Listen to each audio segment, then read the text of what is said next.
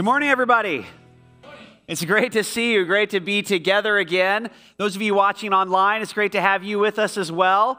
It's been a long time since we've had baptism together. It's been since pre-COVID. It actually was at the 20-year anniversary back in January, the 20-year anniversary of Frontline, that we experienced baptism. And so, however you're joining in with us today, whether it's online or in person, it's just great to have you a part of things. I have a good friend. He's actually a pastor like me, and he was telling me about how there was a group of guys in the church that he pastors that invited him to go shooting with them, shooting guns. And I think in like a desperate attempt to sort of win his man card, he said yes, and he went to shoot guns with these guys. And so he didn't, being a pastor and not really experienced with guns, he didn't bring any sort of protective, earwear or anything like that. And so they shot a variety of guns. And he believes it was the .357 Magnum with 38 caliber rounds that did it. If you're not familiar with guns, just picture a cannon going off in your hands. And what happened is the next day he had this loud ringing in his ears. And as the day went on, the ringing just got louder and louder and louder. And then for the next day, the ringing was still there, even louder. And so it got to the point where he couldn't even sleep at night because the ringing was so loud in his ears. And then he said what happened is after several days of this, one day it just stopped. The ringing just went away. But the problem was he couldn't hear certain things anymore. And he didn't know why. He knew he was experiencing hearing loss, but he didn't know why he couldn't hear things. And so he went to the doctor. And I thought it was really interesting what the doctor told him. Here's what the doctor told him. He said, actually, the ringing is still there. The ringing in your ears is still there. What happens is after a period of time, your brain will actually cancel out that frequency that the ringing is in. And so then you don't hear the ringing anymore, but the problem is then you don't hear anything else that's in that frequency range anymore either. And that's actually what the hearing loss is. We were eating lunch together and he leans across the table and he's like, I've been pretending my wife's voice is in that frequency range. Like, not a smart man. And so I got to thinking about this. That's amazing to me that can happen, that our brains would actually cancel out a frequency range so we can no longer hear it. If that can happen physically, it got me thinking, can that happen spiritually? Can the same thing happen spiritually? Maybe it's because of an old wound. Maybe we were wounded by somebody when we were younger, and then what happens is when we meet anybody who reminds us of that person or reminds us of that event in our lives, it's like our brain just cancels out that frequency, just cancels out that person, cancels out their voice. Like, I just can't deal with them, because they bring up stuff and they remind you of something from the past.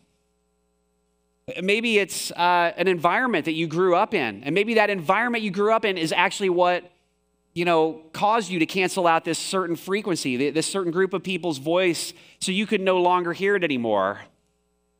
And you don't even realize that voice, that frequency range has been canceled out for you. Or maybe actually what happened is you went to church, and maybe it was the church, maybe it was the environment you grew up in the faith community you were a part of, that the experience was such a way that maybe you've canceled out the voice of God in your life. You said to yourself, if God is anything like that group of people, I don't want anything to do with it. Maybe it's actually the people of God that helped cancel out the voice of God in your life. We're in this series right now called Friend of Sinners, and Jesus is called Friend of Sinners in Luke's gospel. That's where he's given that title. And so we've been looking at different stories that explain why Jesus was called Friend of Sinners. And so today we're going to look at a story in Luke chapter 18. And in Luke 18, what's going on is Jesus hears something that the religious people that are following him closely have gone deaf to. He hears something, and I wonder, does God want to awaken us again? Does God want to allow us to hear something again that only he hears? That's what we see in this story. So Luke 18 is where we're going. You can join in with us on your Bible app or turn with us if you're in the room in your Bible. And we're going to jump in this morning. This is Luke 18, starting in verse 35. This is Jesus as he's approaching the last week of his life. It says, as Jesus approached Jericho, a blind beggar was sitting beside the road. Now, when we hear that word Jericho, it doesn't conjure up any image of any place in our minds necessarily. But in Jesus' day, this was a very important city. It was 15 miles from the city of Jerusalem. And Jericho was a very wealthy city. In fact, what we believe is because it was so close to the city of Jerusalem, there's evidence that very wealthy priests had like a second home in Jericho. It would be kind of like the place they lived, their secondary home when they weren't at the temple. And what's more, Jericho was an important city because tons of people would pass through Jericho and the road of Jericho on their way to the different Jewish festivals that would happen. It was a major pilgrimage route for people who were coming to Jerusalem. And so, just like in our world today, wherever you find wealth, you also find poverty. Oftentimes it's hidden. You don't always see it. But there's always poverty wherever there's wealth. And so what happens is it would not have been uncommon for there to be a beggar or multiple people who were homeless and in a position in life where they were in poverty, and they would have been begging by the side of the road because it would have been a great place, wealthy community where lots of people are going to be coming through on their way to Jerusalem. So this beggar, this blind beggar who's sitting by the side of the road, he would have been a sight you would have been used to seeing. Every day, you would have passed by him. There would have been nothing unusual about his presence there. Let's keep going in the story here. Verse 36, it says, when he, the beggar, heard the noise of a crowd going past, he asked what was happening. They told him that Jesus the Nazarene was going by. So he began shouting, Jesus, son of David, have mercy on me. So the guy is literally shouting. Now, there's something going on here in the terms that are being used. Okay, so when he asks the crowd says, Jesus the Nazarene is going by, and immediately he begins shouting, Jesus, son of David. So they're calling Jesus two different terms. Now, what you have to understand is son of David was a loaded term in this culture, in a Jewish culture in the first century, because son of David was a messianic term. So in other words, the only reason you would call someone son of David is if you believed that they were the Messiah. The Messiah was supposed to be the son of David. He was in the line of King David. And so the crowd is calling him Jesus of Nazareth, but this man recognizes, he calls him Jesus, son of David. So what's happening here in the story, Luke is trying to really emphasize this. He's trying to get us to see this man is blind, but there are certain things he can see. In fact, there are certain things he can see better than the crowd that's following Jesus very closely. And so he's shouting, he's crying out. And so let's look at what happens next. Be quiet, the people in front yelled at him. But he only shouted louder, Son of David, have mercy on me. So the crowd in this moment is actually telling him to be quiet. They're telling him to calm down. They're trying to get him to shut up, essentially. Go ahead to that next slide, if you will. What's happening in this story, I know I'm being completely obvious here. There's nothing brilliant about this. Just a simple observation. You've got these three kind of entities in the story. You have Jesus, and then you have this blind beggar, this man by the side of the road. And in between them, you have a crowd of people. It's the people who are around Jesus. It's the people who are following him as he goes toward Jerusalem. Now, the crowd, again, so obvious, but let me just point it out. The crowd is closest to the man, and the crowd is also closest to Jesus. Now, you would think because of this, the crowd would be in the perfect position to facilitate what needs to happen here, right? You would think the crowd is, because they're closest to the man, they can hear him, and they're closest to Jesus, they should be able to facilitate these two people coming together, Jesus and the man. But that's not what happens. In this story, the crowd is actually the obstacle. The crowd is actually a hindrance. They're the block. They're the thing that's standing in the way. The crowd, the people who are around Jesus, are actually the group of people who are keeping the man from experiencing Jesus.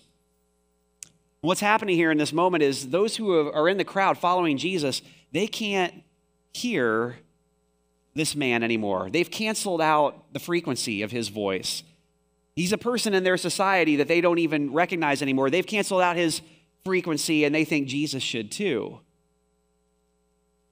And so I just want to ask the question here, is it possible to be in the crowd following Jesus and completely miss Jesus?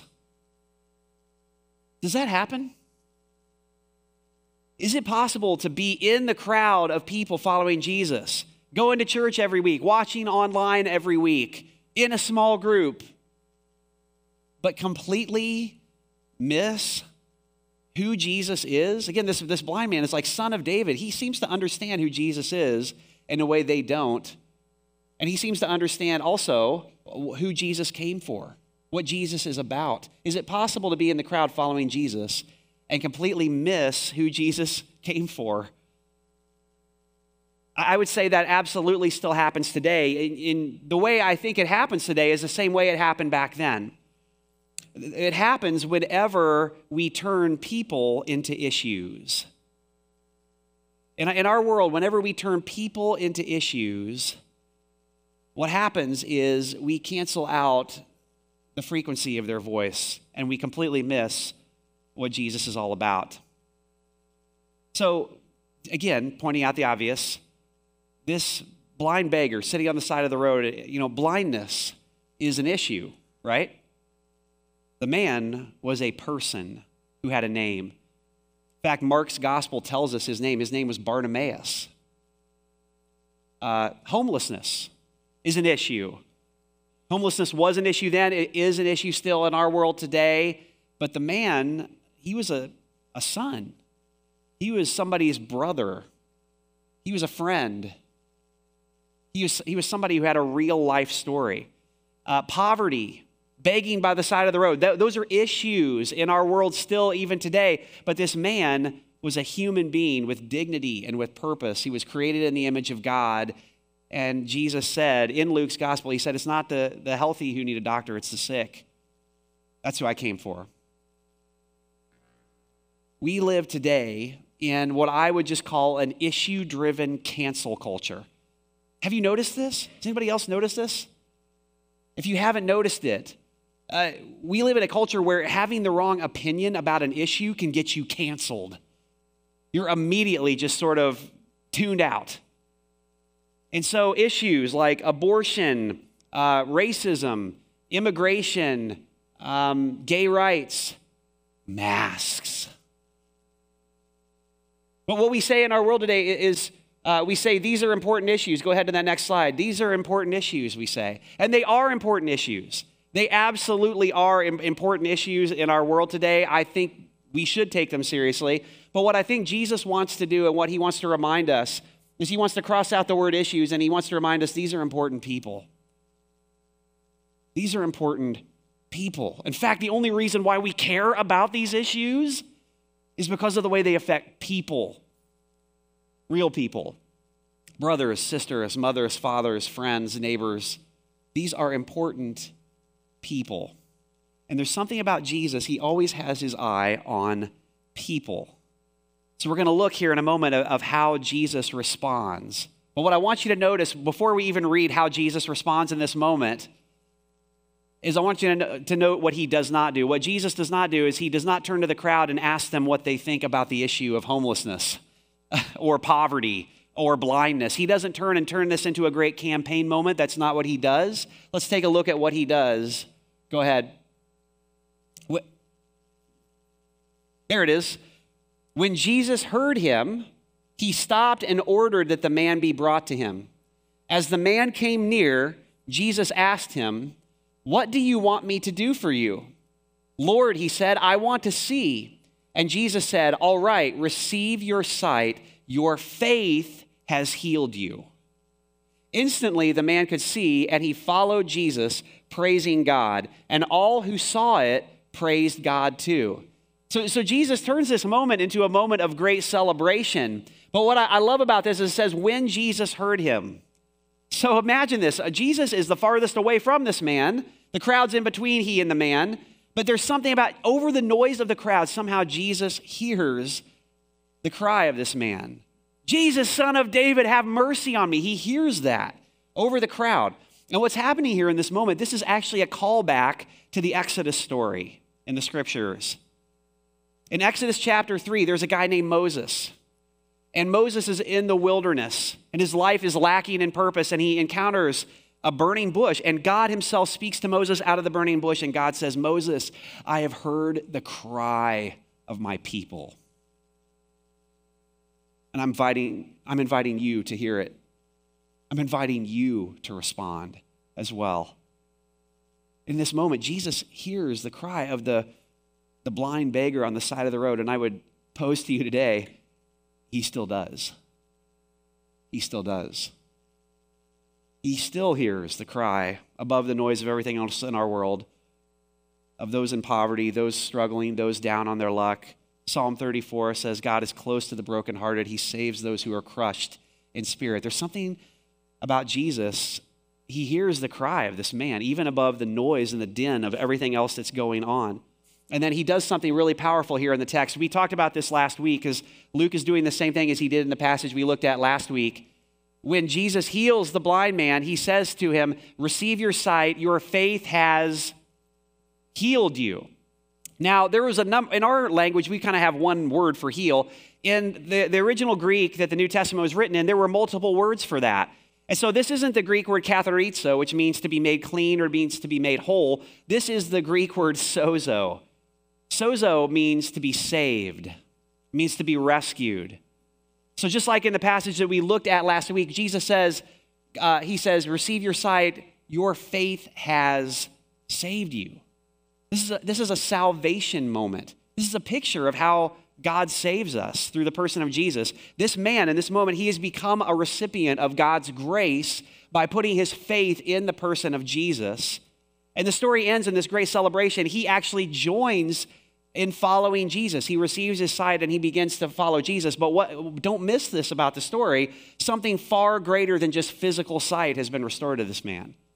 Something greater than just sight has happened. What's happened in this moment is he's actually gotten saved. He's become a follower of Jesus, which is what Jesus' mission was all about. It's what he came here to do, and it's what he's still about in our world even now.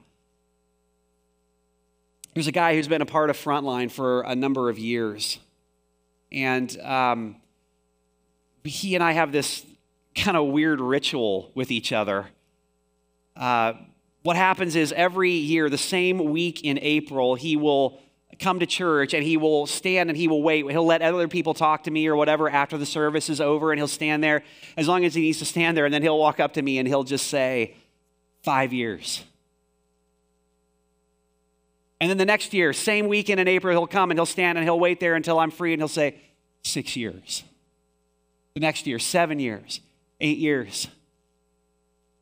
And I do the same thing every time. He comes and he tells me whatever the year is, and I give him a high five, and I say, way to go, man, that's awesome. And I give him a hug. Pre-COVID, I give him a hug. Remember hugs? Remember that? And this past April, we were in quarantine. You know, everything was shut down. We were doing services virtually completely. And on the same weekend in April, I get a Facebook message from this guy, and I kind of forgot what weekend it was. And I get this Facebook message, and when I saw it, I was like, oh no, because I haven't talked to this guy in a while, and I'm thinking, oh man, what is this going to be? And so I clicked it, I opened up, and his message just said, 14 years. 14 years sober. This is a guy who has not forgotten what Jesus saved him from. He hasn't forgotten what it felt like to be a hopeless drunk who was forfeiting his entire family, forfeiting his marriage, forfeiting the trust and the respect of his children. And I remember the moment really well. It was an Easter Sunday morning. It was in April. It was a baptism Sunday. We did baptism on Easter that year. And I can still remember somebody invited him in the midst of his hopelessness to come to church. So he shows up. He still reeked of alcohol as he was getting in the dunk tank. And that day was his salvation moment. It was the beginning of a trajectory for him of pursuing a life of sobriety. And God has just done incredible things in his life since. It's not been easy. He's had setbacks. He's had moments. But he remembers what God redeemed him from. And he knows I remember. Now, here's what I want you to hear. Don't miss it. Everything I just said, do not miss this. Because here's the thing for my friend, sober cannot become his new identity, or else we're not preaching the gospel yet. Do you hear me? Sober is not the new label. Sober is not the new identity. That's not his new value, or else it's not the gospel that we're preaching. I hope my friend stays sober. I hope God continues to bless him in his life. I hope he continues to walk on a path of sobriety. But his sobriety, his continued sobriety, is not what makes him acceptable to Jesus. It's not what makes him acceptable to God. See, sobriety, alcoholism, that's an issue. This man is my friend. He's a person. He's a son of God. He's been redeemed by the blood of Jesus that we just were singing about. And he's a new creation. He's part of this new community, this new humanity that Jesus has invited us to be a part of that's going to outlast everything in this world. That's the hope that we have. That's the true hope that we have. That these temporal things that we deal with, these momentary, Paul calls them our light and momentary troubles, are going to be swallowed up in the reality of eternity with Christ for what he's done. And so my favorite part of this story, my absolute favorite part of this entire story we're reading this morning, is the line that says, when he came near. So for this beggar, when he actually comes near to Jesus, that's the moment that he receives not only his physical healing, but that's also the moment of salvation for him. So there was a response. There was something he had to do. Now here's why I love that. Because it's Jesus, right? Don't you think Jesus could have done that from a distance? I mean, think about it, right? Jesus is far away from this man. There's a crowd of people in between him. Jesus hears his cry. Don't you think Jesus could have been like, hey, what do you want me to do for you? Okay, receive your sight. Your faith has saved you. Great. Don't you think Jesus could have just like, boom, he's the Son of God from a distance? He doesn't do that. He says, bring him to me. The man actually has to go through the crowd of people that were telling him to shut up a minute ago. And he has to be willing to do that. He has to put himself through that. He has to be willing to draw near to Jesus. And it's when he draws near to Jesus, that's when the moment happens. That's when his healing happens. That's when the salvation happens. And I would say in the same way, it's still true for us today. It happens when we draw near to Jesus, that we experience what God has for us. I would just say it this way. I think the whole point of the story this morning that we're looking at is it's not enough to be around the people who are around Jesus. You have to be around Jesus yourself.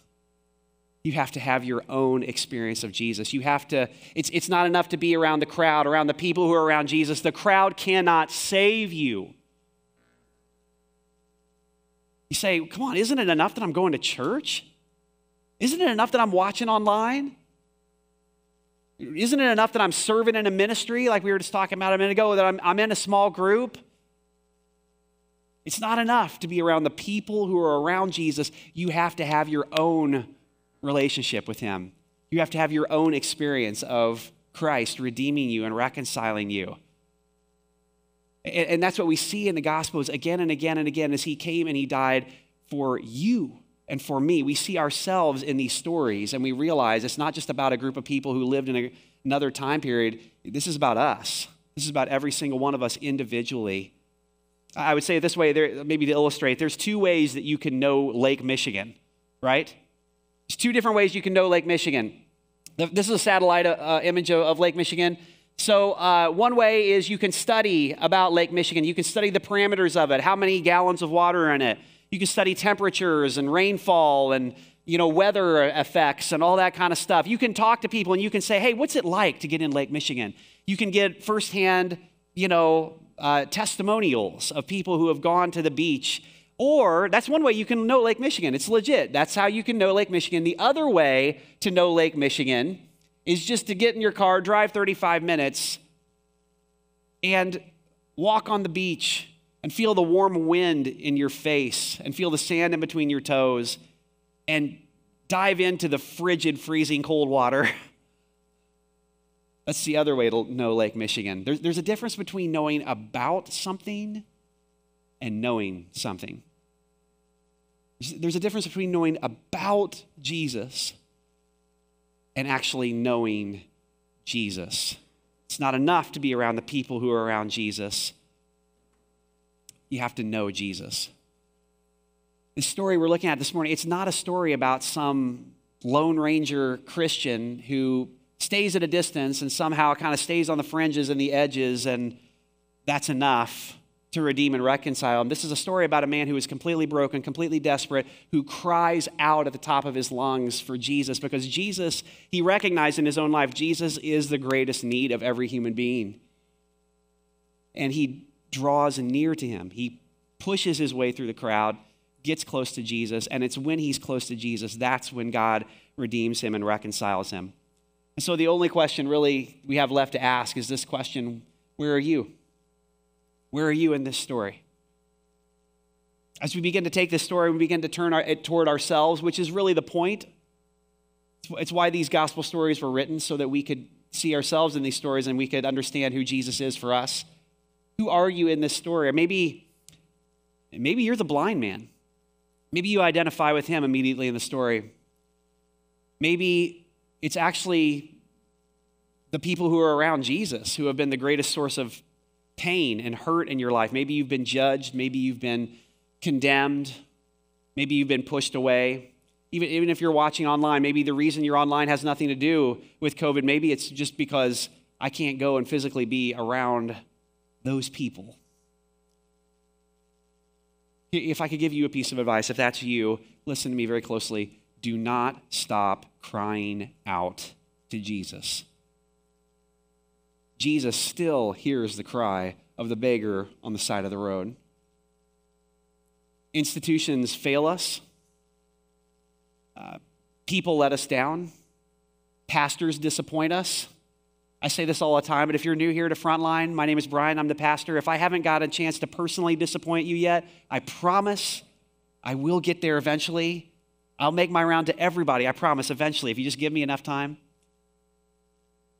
But Jesus doesn't. And that's the point. That's why we're all in this room together today, because Jesus doesn't. He doesn't disappoint. He doesn't let down. His promises are true. His salvation is real. And it's his power that can transform a human life.